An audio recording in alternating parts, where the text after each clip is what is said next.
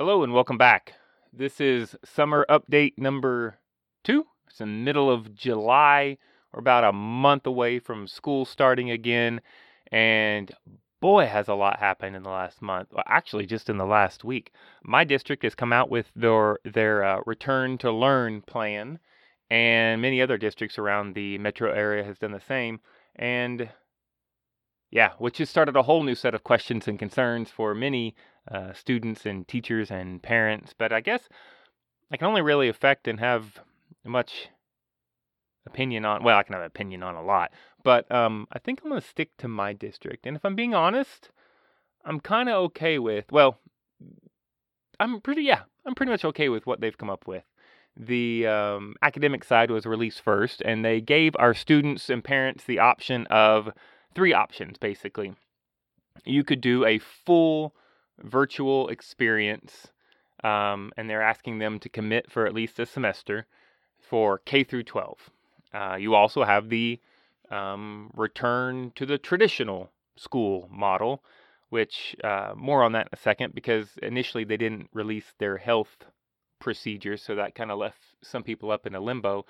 And then for 9th through 12th graders, high school, they gave them a blended option where you could have some classes on campus in a traditional form and some courses off campus through the virtual academy system, which I think, for being honest, that was more highlighted for our like athletes and for those who are in programs like the fine arts or ROTC, our ag program. That way they could still be involved in those things, which I feel like in a world where you can never please everyone, those 3 options, the traditional, the 100% virtual, and then for the high school students, a blended, that sounds pretty good to me. It's like options for everyone. Now, it really got interesting when on Monday this week, the school board finally put out their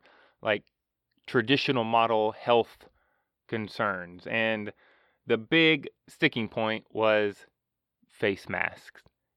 As you can imagine, because that's been a big talking point for most people for a while of, effectiveness of them and should they be mandatory or not, which my city is currently in discussion of whether they want to put one of those in place, but we'll stick to the school district. The school district decided, make sure I got this right, K through 4th grade, it's going to be recommended that they wear some kind of face shield, face mask. But for 5th grade, which is our intermediate schools, through our middle schools and through our high schools, that masks are going to be mandatory for students, with the obvious exceptions of like lunch, I guess, being a time where it'd be appropriate for them to not have them on.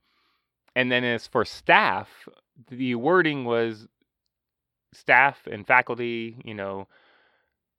our administrative assistants, principals, counselors, teachers, custodians, we are required to wear a mask in the building at all times when we are within 6 feet of someone else. So just to clarify for some teachers, yes, you can take it off during your plan period while you're grading papers.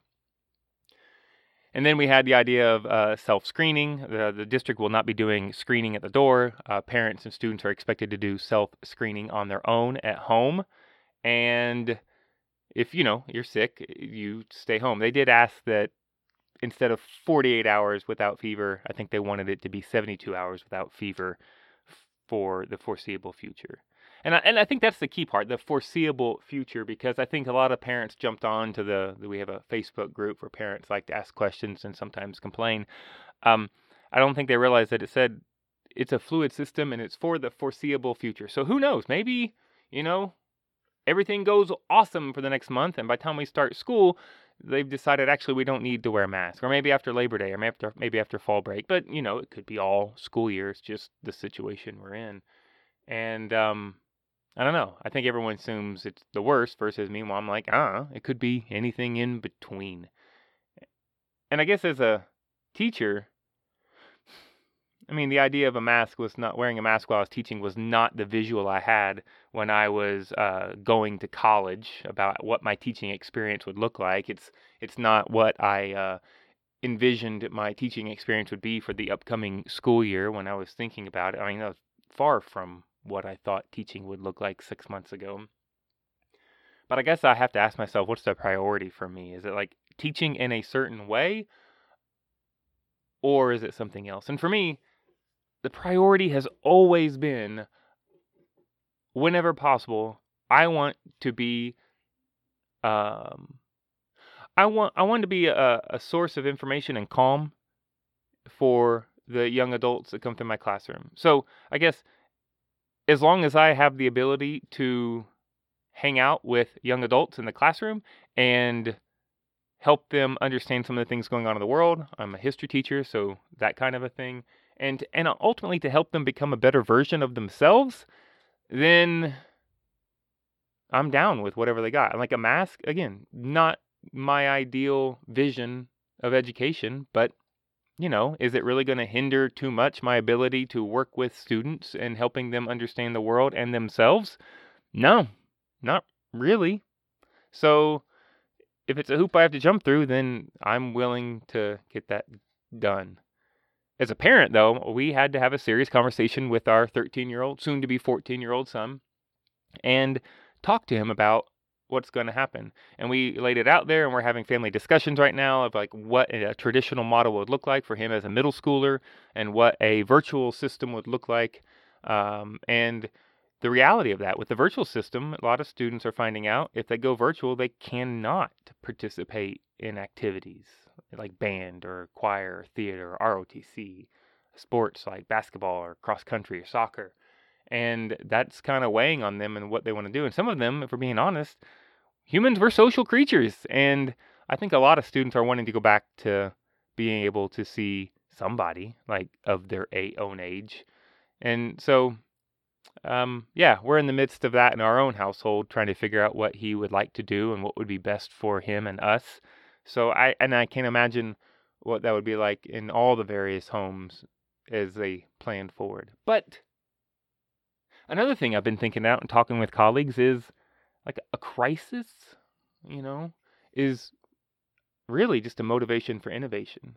So like overall, I'm kind of curious what public education is going to look like, not just this year, but in the next few years, as some of these parents start to realize that maybe they start like dipping their toe in the school choice debate that's going on and what is the best model for education. And maybe this will be the catalyst for having more of those conversations, because ultimately to me, it's not about what's best for the adults, it's what's best for kids.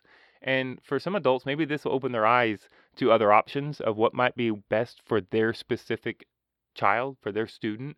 And as a fan of choices and most everything else in my life, I'm kind of excited to see what this is going to bring. Like, what will it be like my district where they offer their own virtual system, or will more parents get onto that, or will more virtual, like non-district specific virtual options be available? Will the school voucher argument start coming back in the state and what people can do with that? I don't know, it's going to be exciting times, not just this year, but the next few years, as maybe parents get a little more involved in the educational choices of the kids instead of, I guess, the traditional model of, all right, it's all, let's go back to school, I'm going to go do my thing. And I can't help but think that would be nothing but good for students and families, for everyone to step back, take a look, and put some more thought into what we're doing and why we're doing it. So, I don't know. Maybe I'm just too optimistic for my own good, but as much as new stuff is thrown my way, and don't get me wrong, I have been hit with emotional curveballs over the last few days, and probably not had the best of reactions privately, but I take the time to sort through them and try to figure it out.